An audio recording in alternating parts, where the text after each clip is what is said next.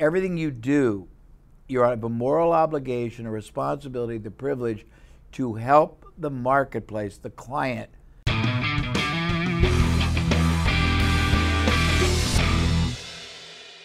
Hey, welcome to the Tom Ferry Show. Today, I am with a living legend. Someone in the early 90s I met who had a transformational impact on my life as a salesperson, as a marketer, the strategy of preeminence, and so much more.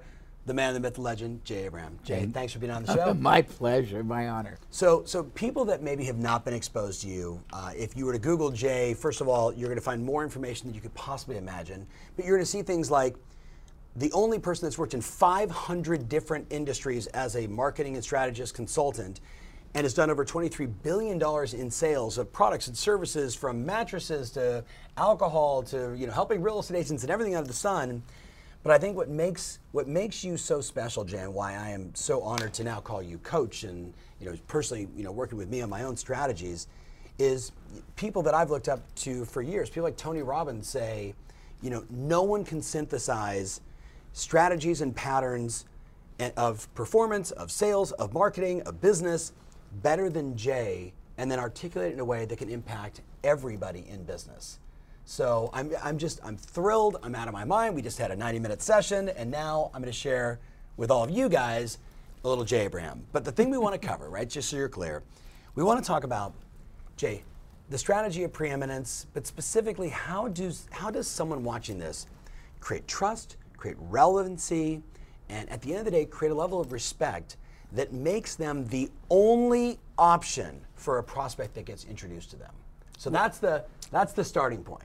Great. Well, first of all, thank you for all the awkward laudatory praise.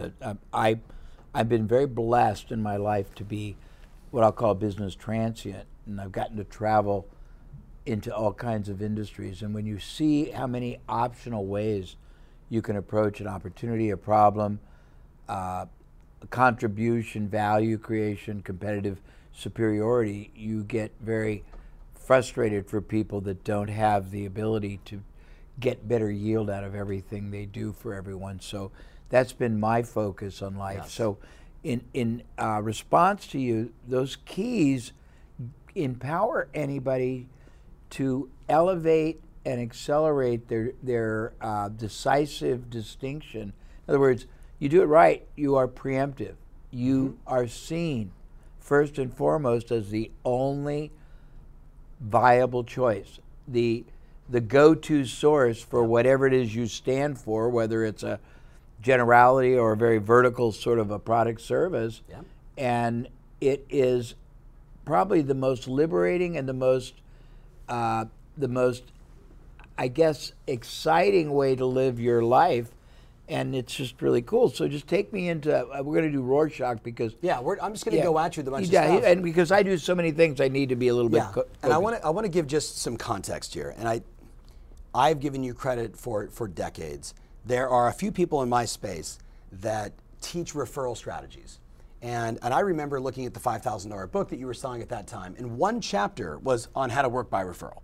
And many of my contemporaries took that one chapter, this one little sliver, and it became their entire business. Yes, and I'm not dogging them. I'm showing the people that are listening and paying attention here the impact of just one chapter of one of many things that you have published, thousands, that basically revolutionized a part of the industry. So there's no one better to talk to you about referrals and trust and relevancy and authority and respect than you. So Jay, let's just, we listed out 6 things. Yes. I think we should start high level with the strategy of preeminence so they understand that. Okay. So just give them high level, and then they can Google and they can watch 8 million videos. Yeah, but and we can give you some material you can put on your website. Perfect. We'll link it up right here on the show. And it'll be fine. And we've got a lot of cool things that take it from abstract to sublime. So first of all, it is the definitive philosophical strategy or strategic philosophy that should guide everything you do. Your mindset, your culture, your message, your marketing, your conduct. And it should do that for 2 reasons. One, that you're operating at a much more elevated strata, a rarefied place than anybody else. It causes people to see you in almost a mystical way, and I don't mean that to be metaphysical, just really that. It gives you enormous power and authority and you're not playing anywhere close to the same game as anyone else. It's predicated on a couple, well, it's about 20 key points, but the most important are everything you do, you have a moral obligation, a responsibility, the privilege to help the marketplace, the client, see what they need to be doing, the criteria. You can't let them make a bad decision.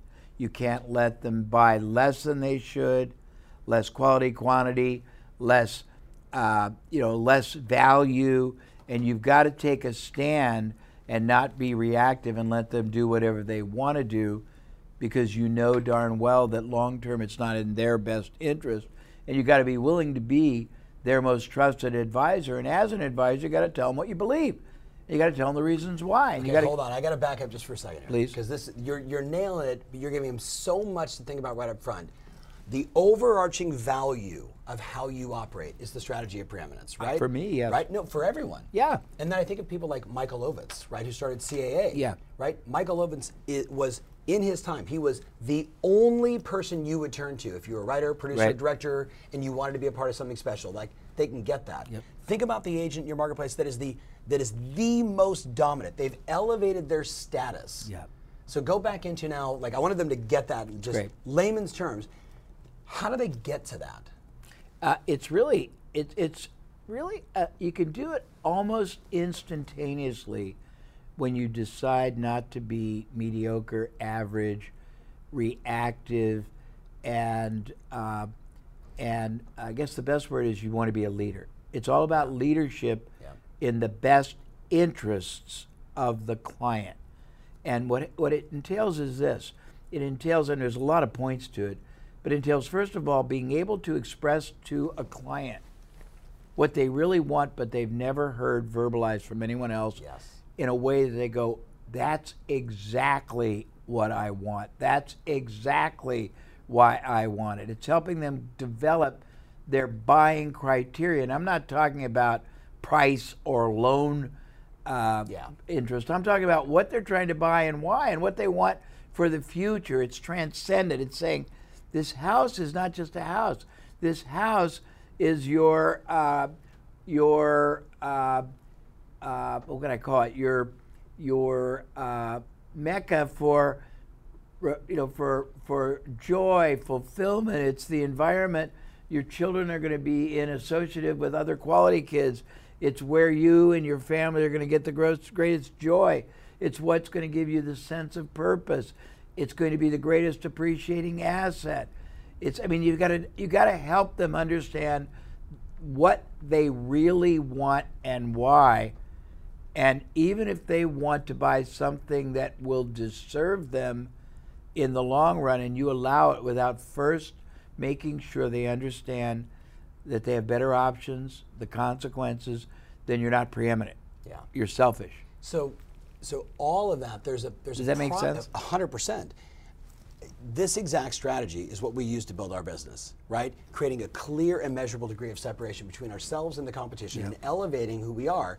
And when I did it, I was starting brand new as a startup. I just declared this is who I was going to be, and then everything we built was around serving the customer better, faster, more efficiently, differently, but in their model of the world. So when they Google the strategy of preeminence, one of the things you're going to find is there's 6 questions that you can ask as the consumer. Yeah. Right? How would I like this done? Like if I'm buying a house, if I'm selling a, how do I want this done? What matters to me most? And so there's all of that, which they can Google. Yeah, but let me make a point Please. that's really interesting, because it is a part of it. Very few people that I meet in business and in real estate understand a couple of things. First of all, how to ask great questions. Yes. Second of all, how to listen to the answers.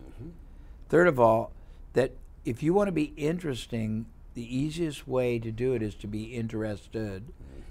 Third of all is to take the time to examine, explore, understand, appreciate, respect how the other side sees life, because the reality that they have is not necessarily the reality you have, the values they have, their goals they have, and you have 2 different objectives. One is to start with where they're at Because if you start where you're at, you've already disconnected, if that makes sense. Of course. You can't get them to trust you until you show the respect for them. Yeah.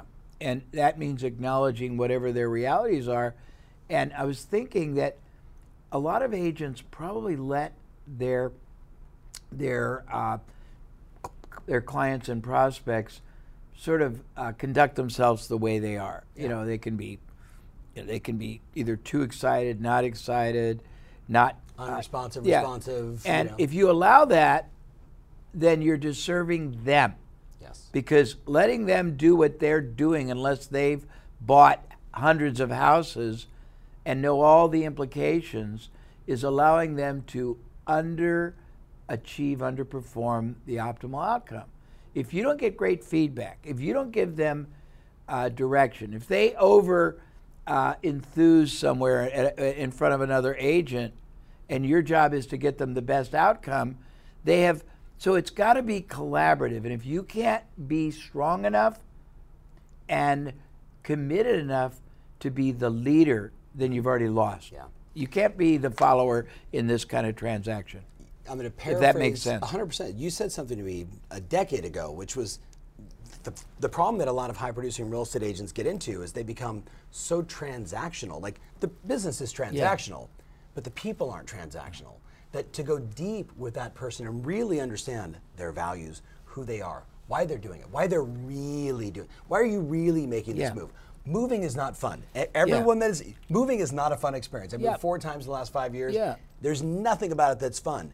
So is it aspirational? Yeah. Is it out of necessity? Right. Is it because something is falling apart? Life change, right? And digging into that and being that fiduciary responsive or responsible That's fabulous. human being who's really going to serve them the right way. Well, you hit on it. The next element, which you stole my thunder, is empathy. Not sympathy, but empathy. Appreciating the circumstance. I mean, are they celebrating a raise? Are they reacting to a setback? Yeah.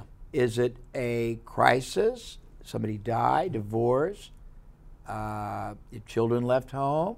I mean, there's so many different scenarios, and failure to really allow yourself to be part of their process it's a disservice to both sides. You're going to get a lesser outcome. They're going to get a lesser outcome. You're not going to get any referrals because the more connected you are, the more mind share you will retain for years. The less connected you are and the more transactional, the far less number of referrals or repurchases you'll ever get in the cycle of life. So, I mean, it's actually the most self-serving thing you can do is practice this because it comes back to you in such a multitude of ways. But a couple of other key points. You have to think about the relationship with them literally as a client, which they use in real estate, but I don't think people really understand the true meaning of a client. Yeah. In all my other dealings with business owners, most of them refer as customers. It's tragic because we're in a world where there's 3 factions wanting to reduce you down to commodity status. One is the competition, 2 is the consumer, and 3rd are the alternative means. Yeah.